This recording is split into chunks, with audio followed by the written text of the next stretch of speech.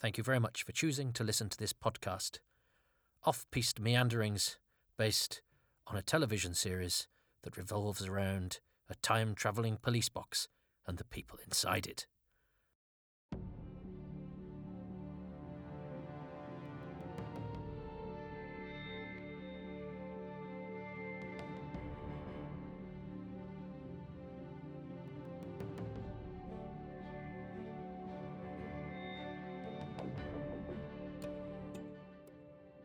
Welcome to Indefinable Magic, jottings and doodles inspired by the travels and travails of Doctor Who.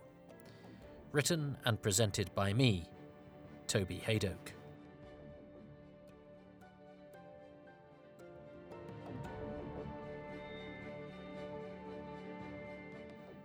This week's episode, The War Doctors.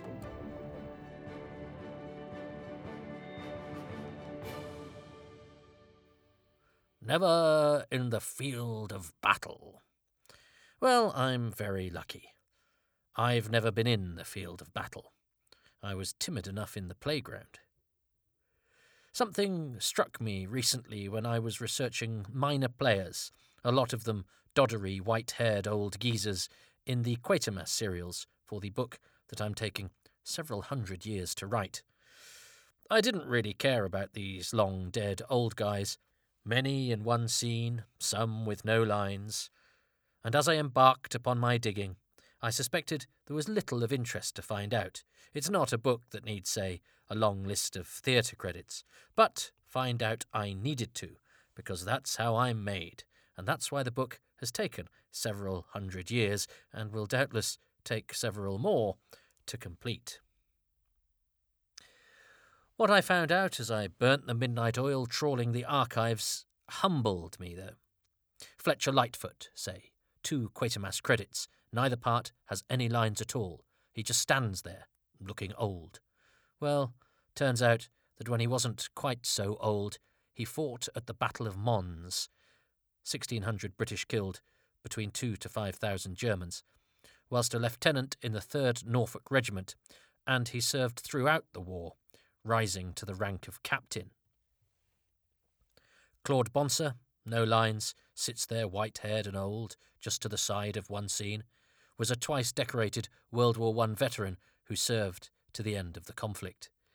Well, of course those rather frail gents would have been of an age to serve in the war to end all wars, that sadly didn't, and I was humbled to be reminded that a great many of them had fought with distinction in a period now very much associated with its pointless waste of life. Those who didn't live to become decrepit old thesps had their whole lives ahead of them, until some military genius decided that actually what they had ahead of them was machine-gun-filled enemy lines which they had to walk towards very slowly, and so thousands were mowed down in hails of hot, sharp metal on the verdant fields of France. Young men who witnessed things that I, who as a teenager wailed because my guinea pig died, could not even imagine, and then after the conflict were expected to live a normal life and, as the vast majority of them didn't, not talk about what they had seen, done, and endured. It wasn't done. And so those slightly unimpressive old guys suddenly transformed for me into young fellows whose lives they just must, have irrevocably changed when they did whatever it is they did to win their medals of valour in the grimmest of battle environments. And it got me thinking, if we like old telly and films, then it's inevitable that a lot of those people who have entertained us took part in some terrifying situations and then went back to putting on tights and swords and shouting in the evening, not least our leading men. William Hartnell himself, whose career prior to the Doctor involved any number of grouchy sergeants at which he was deemed to be thoroughly convincing, had a more complex war record than his stalwart screen presence would give the impression he had had.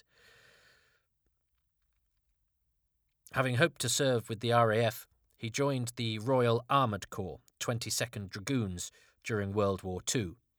He was very patriotic, but not a physically strong person, and he suffered from a knotted stomach and irritable bowel syndrome, and was a nervous recruit who therefore hated the army.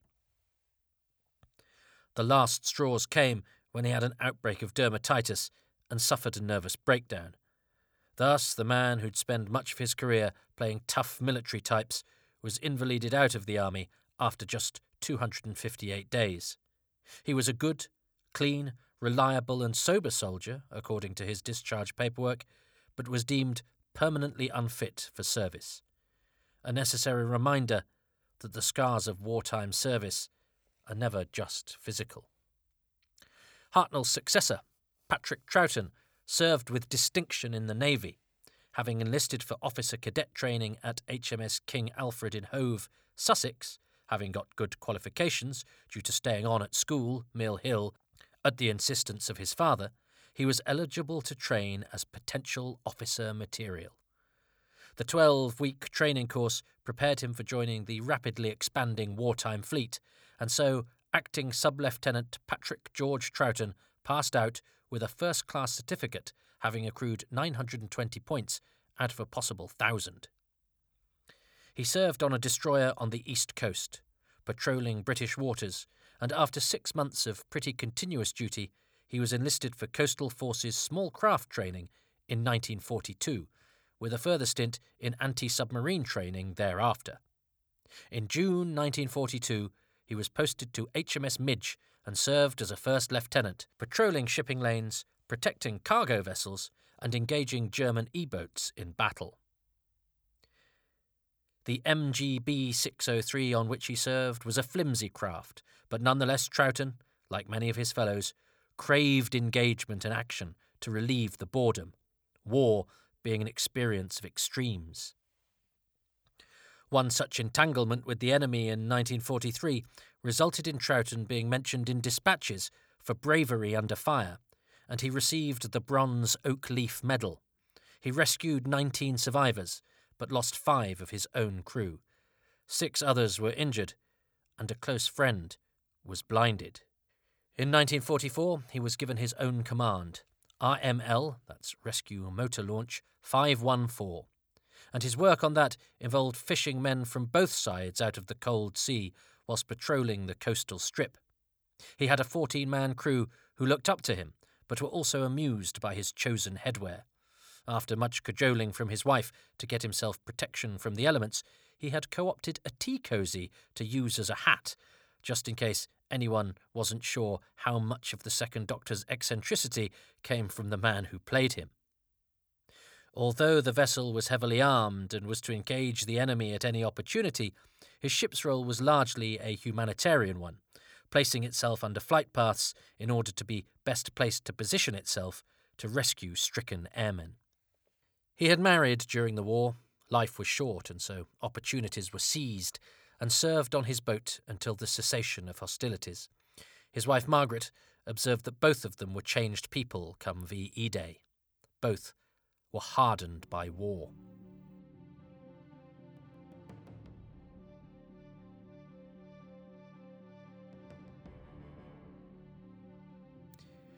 Troughton wasn't the only doctor at sea, for also serving his country atop the waves was Jon Pertwee.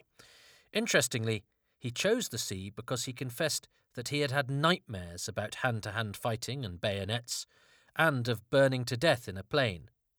So the only option, apart from conscientious objection, which, interestingly, he said, took the greatest courage of all, it was the Navy. Its appeal, if that's the word, was that he felt that the dispensing and receipt of death were less direct and more impersonal. Oh, and then, of course, there was the fact, he said, that all girls love a sailor. Ordinary Seaman Pertwee PJX 178358 was stationed at Portsmouth Naval Barracks and then transferred to HMS Vincent in Gosport as a wireless operator, and then on to HMS Collingwood in mid-1940 as a trainee telegraphist. Pertwee had several lucky escapes. One weekend on leave, he found himself in air raid-wrought London. Exhorted to take shelter in the London Underground, Pertwee did so, but after a while, a number of his mates decided to chance going home to see loved ones. Pertwee had a premonition of danger and elected to stay in the subterranean shelter. Wisely, too. He later learned that 2 of his companions were killed, not by enemy bombs, but by falling shrapnel from his own side's Ack-Ack guns. On the 29th of November 1940, Pertwee was assigned to one of the largest battle cruisers in the world, the HMS Hood. It was during this time that John got very drunk and acquired a green and scarlet cobra tattooed onto his forearm, which is so clearly visible as he ablutes in Episode 2 of Spearhead from Space and when he wears a T-shirt in Doctor Who and the Silurians. In May 1941, John was made an officer cadet whilst at sea aboard the Hood and was promptly transferred. Very shortly afterwards, the Hood engaged the Bismarck and was sunk. 1,412 men were lost. Only 3 from the entire crew survived.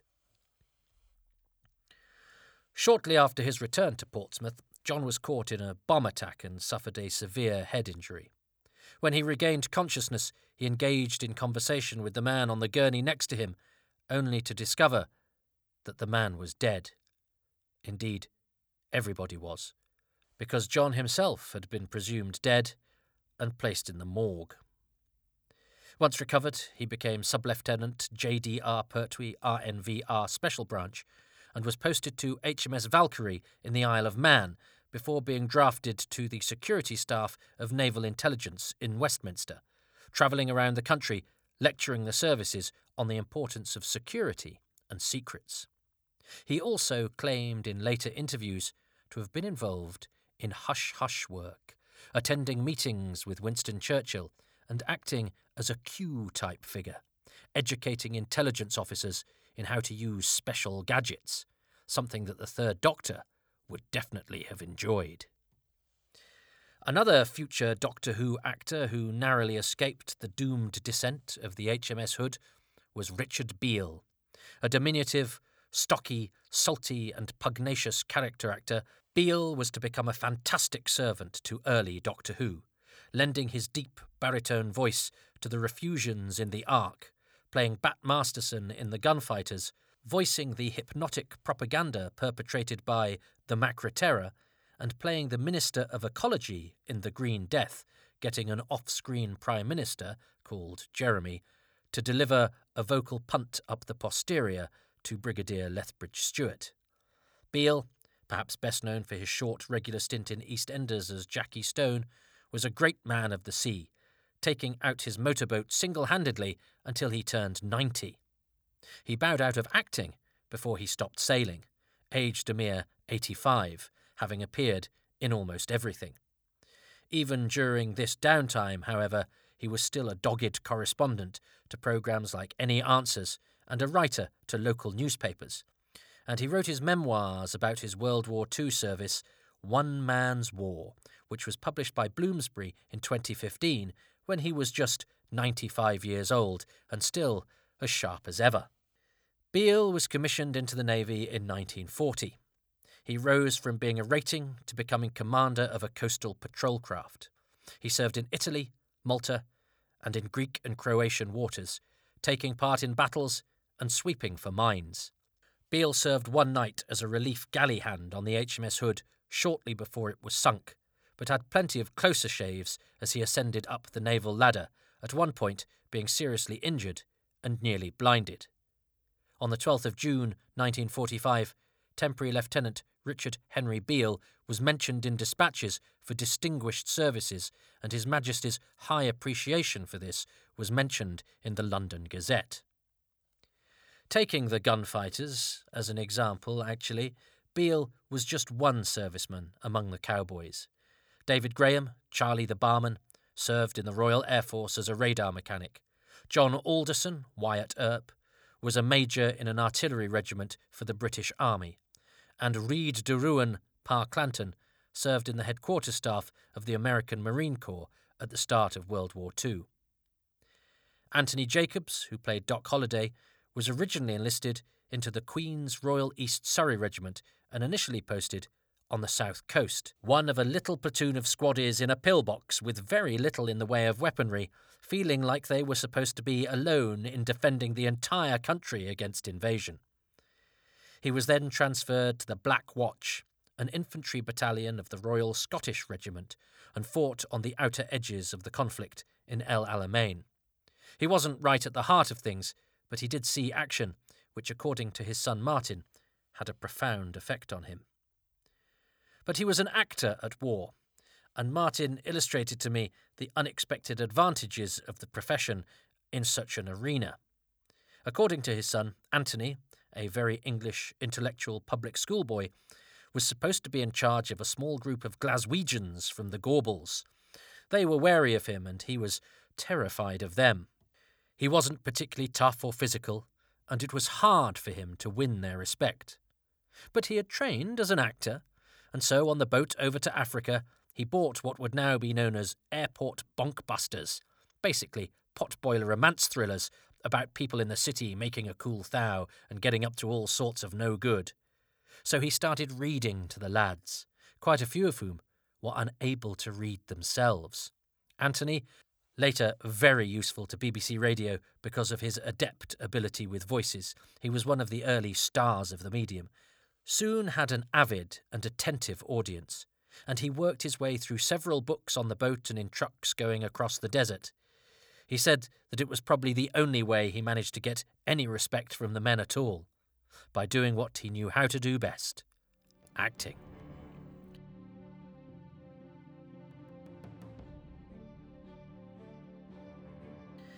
So there, just a smattering of war stories from one randomly elected Doctor Who story, which illustrates, I think, how many untold tales of conflict there were likely to be found backstage in a BBC studio in the 1960s.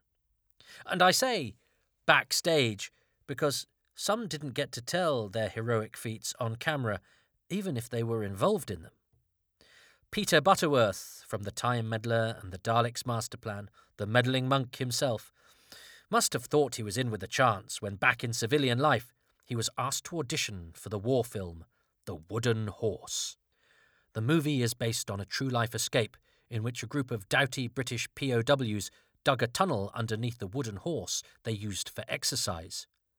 It was one of the war's most celebrated escapes, and Butterworth had been an instrumental member of it. When he auditioned to essentially play himself, he was told he wouldn't be right for the movie as he was not, and I quote, convincingly heroic or athletic enough. Peter had served with the Royal Air Force, but was shot down over an occupied Dutch island in the summer of 1940. He was taken to a prison near Frankfurt, but with 17 colleagues, he spent 6 months digging a tunnel under a bed with soup spoons, and finally escaped and travelled 27 miles on foot, only to be found in the woods by the Hitler Youth 6 weeks later. He always joked he'd never work with children after that, but he generally did not talk about the war, and his own children never asked him about it.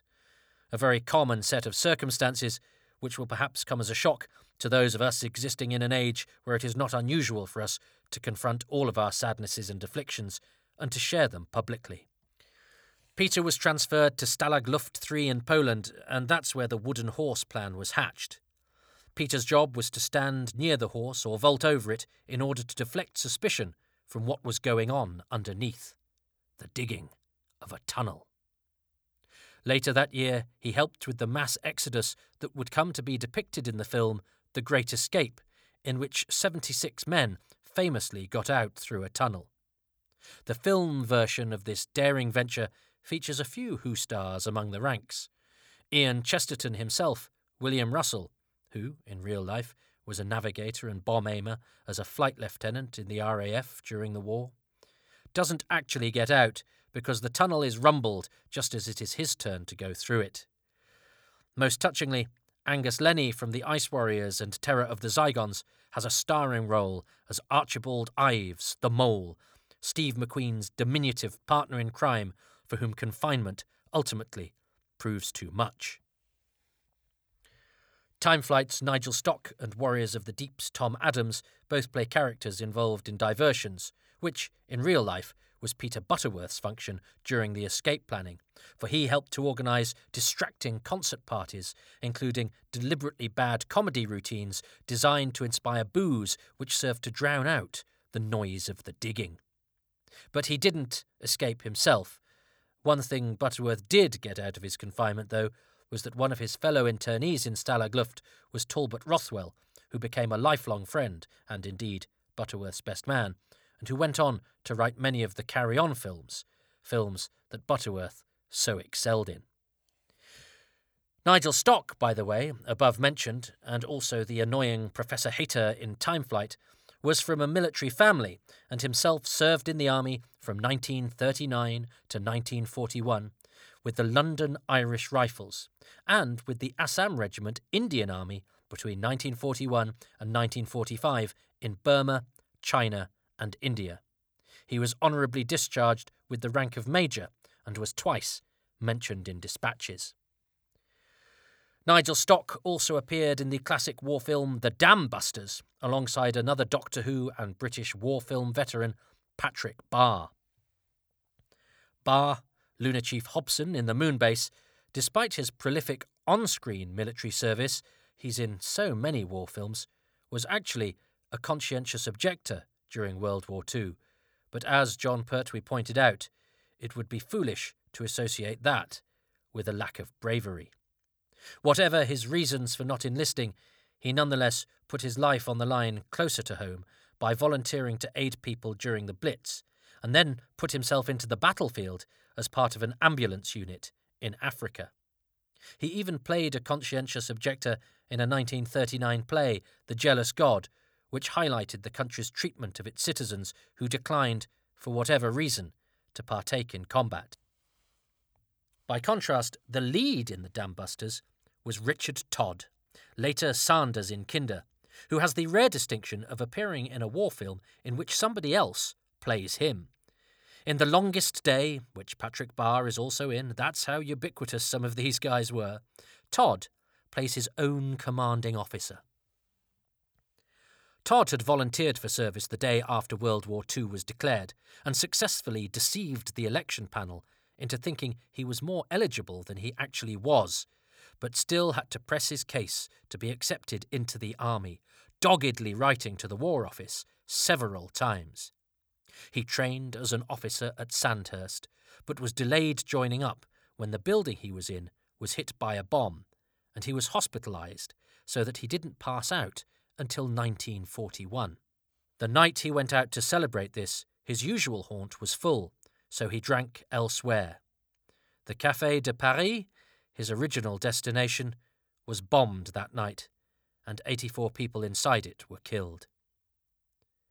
Todd eventually joined the Parachute Regiment, his record describing him as jumps well, cheerful, fine example to his men. Todd attended a meeting about the plans for D-Day, which he said was strangely reminiscent of the read-through for a new production at the Dundee Repertory Theatre, where I'd been a hopeful thespian fledgling on the outbreak of the war. Having now gone through the script for D-Day, I'd been told the minor role I was to play, plus a couple of understudy parts. In the interim, I'd been subjected to a 4-year rehearsal for the first big night. This time, there would be no prompter to get me out of trouble. His group were to hold a vital bridgehead that would secure the east flank of the entire invasion.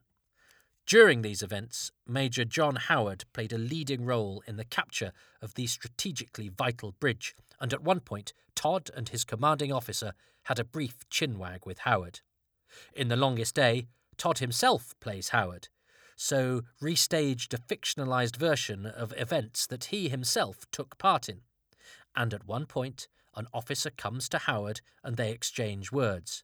That officer is intended to represent Todd, and so the fictional Todd speaks to the real one for just a moment. In the film, Todd wore the very same beret he had worn on D-Day, though he changed the insignia to match what Howard, from a different unit, would have sported.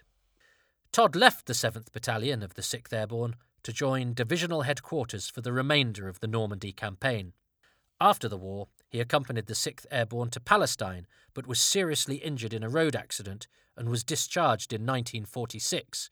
But he was to see plenty of action on film, including being Oscar-nominated for his role opposite Ronald Reagan in The Hasty Heart as a terminally ill soldier, and playing the lead in the aforementioned The Dam Busters. At the end of that film, his character, the real-life flying ace Guy Gibson, turns down an offer to celebrate the success of the operation by saying that he has some letters to write. Those letters are, of course, to the next of kin of those who had been killed. Todd later revealed that he found this a very hard line to deliver, as he had personal experience of writing such letters during the war. Another war hero in an unexpected corner of Doctor Who is the mysterious Dom Isigri from the Space Pirates, one of the few Doctor Who characters of whom we have no photographs nor moving footage. Played by a very famous actor of the time and Major Laurence Olivier collaborator, Esmond Knight. Knight had been asked to play the lead role in the Michael Powell and Emmerich Pressburger propaganda film 49th Parallel, 1941, but Knight was required for the naval military training he had volunteered for, and so had to demur. After completing his training, Lieutenant E.P. Knight was appointed as gunnery officer on the battleship HMS Prince of Wales. In 1941, the ship received orders to pursue the German battleship Bismarck, and in the ensuing firefight, the Battle of Denmark Strait, Knight witnessed the sinking of the aforementioned HMS Hood, which both Richard Beale and John Pertwee had so recently departed from. It was to be one of the last things Knight would ever see properly. A shell fired by Bismarck either passed through the bridge of the Prince of Wales and did not explode, or it exploded near the ship. Either way, fragments from the ship's superstructure hit Knight in the face, blinding him. He completely lost one eye, and the other was severely damaged. Totally blind, he vowed to resume his acting career despite his disability.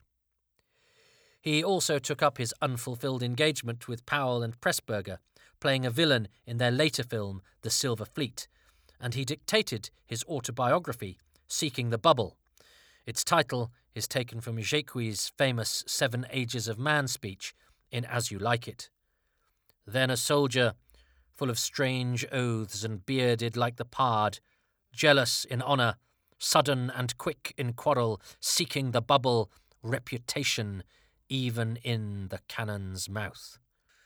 A series of operations under an illustrious eye surgeon restored some of Knight's sight in what was left of his remaining eye, and he resumed his career, which ended with his posthumous screen appearance in, appropriately, Fortunes of War in 1987. He, like Todd, also took part in a fictional portrayal of his own experiences, playing the captain of the HMS Prince of Wales, the ship on which he was injured, in the 1960 film Sink the Bismarck.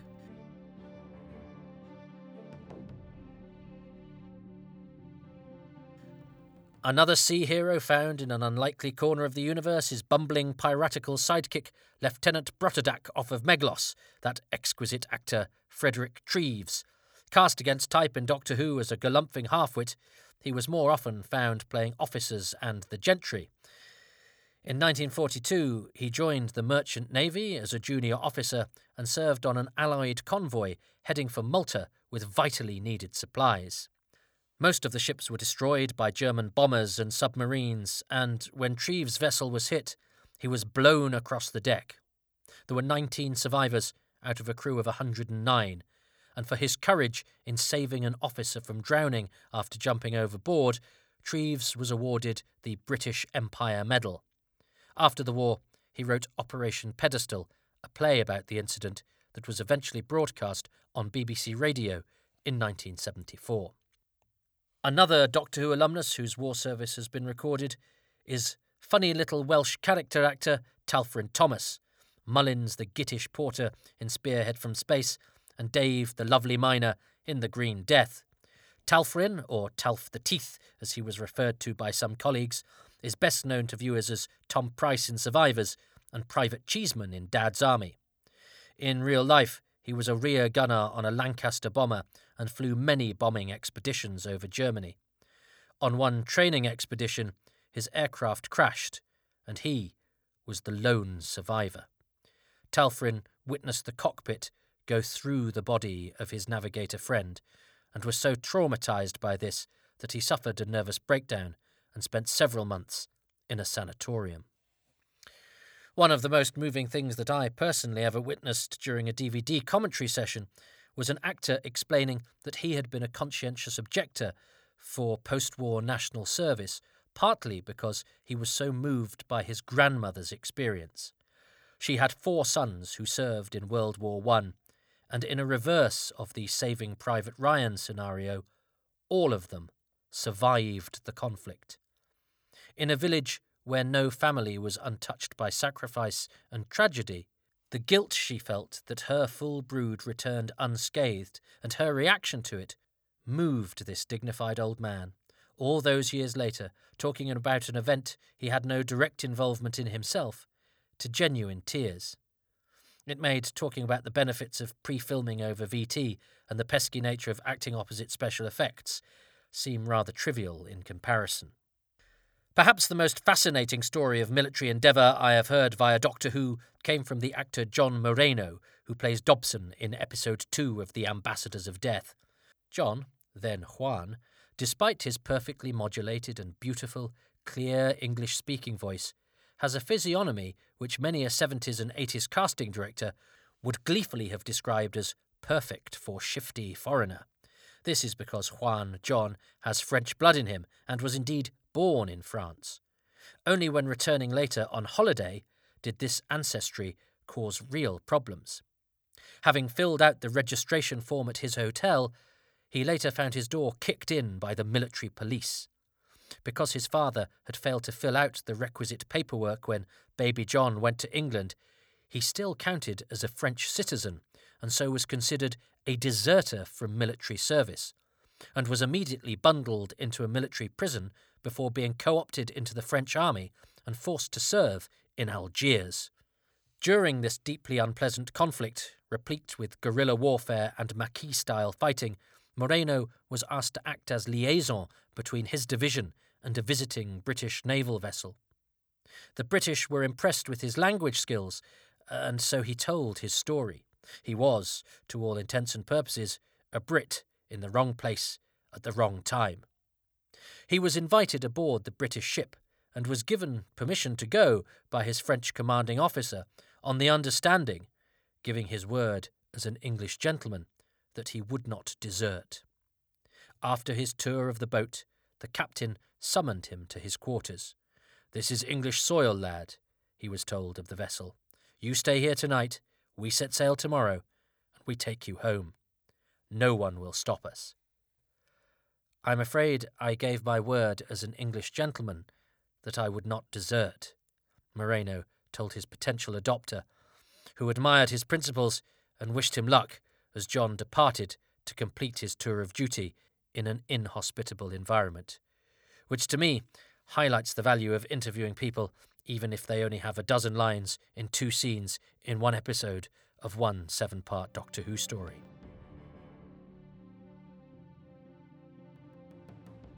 Now, I don't wish to be too biased towards the UK either. John Brandon, for example, brought authenticity to his role as the first victim of the Cybermen, the American sergeant in the 10th Planet, because he, an American, had himself served his country in the US Marine Corps during the Korean War. Nor do I wish to undermine the role of women during conflicts and the dangers that they face and the service that they fulfill. Indeed, I have director Paddy Russell's Women's Royal Naval Service papers. Young women like her were still volunteering to do their bit when she took a bit of time off the making of the Quatermass experiment in 1953 to serve her country. And the show itself has brilliantly depicted the horrors of those 20th century wars, as palatably as necessary for a children's tea-time audience, of course, in The War Games, The Curse of Fenric, The Empty Child, and Victory of the Daleks, and, of course, Spyfall, Part 2, which turns this podcast series of observations on its head by having an actor depicting real people who partook in the conflict, notably war heroine Noor Inayat Khan, who survived the fictional episode and her encounter with the Doctor, but not, sadly, the real-life conflict. The Muslim woman dubbed Britain's unlikely spy was captured and executed in Dachau, and at the time of writing, this has just been honoured with a blue plaque by British Heritage, making her the first woman of Indian origin to be so honoured. Many viewers would not have heard of her before Spyfall, which demonstrates Doctor Who's continued role in informing and educating as well as entertaining. So look, that was a scattergun and very selective set of anecdotes, and I haven't even got to the many behind-the-scenes people who served with distinction. Hopefully, though, that has acted as a reminder that many of the people who shaped our favourite programme back in the day fought for what they believed in, not with petitions or tweets or statements of outrage, but by enduring things that by today's standards beg a belief. They might not recognise much of the world we live in now, but they certainly helped to shape it, and without them, much of what we take for granted would never have existed. Lest we forget.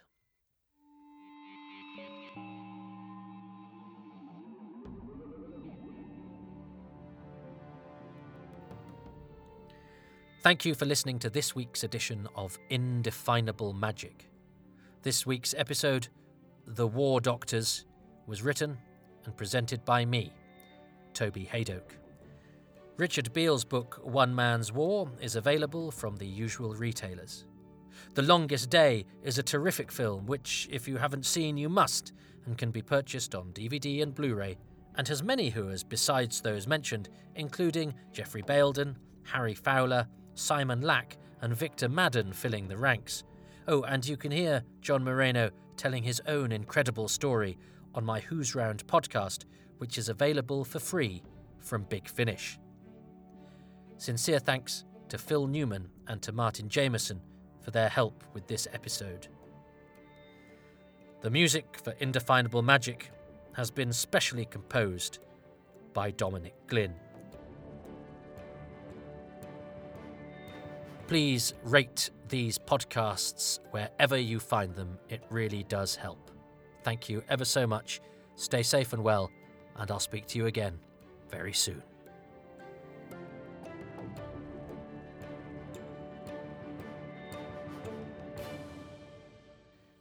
If you enjoy this podcast, you may wish to check out my other ones, Happy Times and Places, which is a positive commentary type thing, and Too Much Information, which is hardcore factoids, episode by episode. And if you would like to support these in these troubled and difficult times for artists, please go to my Patreon page, patreon.com/Toby Hadoke, or if you don't want to support monthly but make a one-off payment instead, go to Ko-fi, kofi.com/Toby Hadoke. Or do neither. It's up to you. I understand times are tough.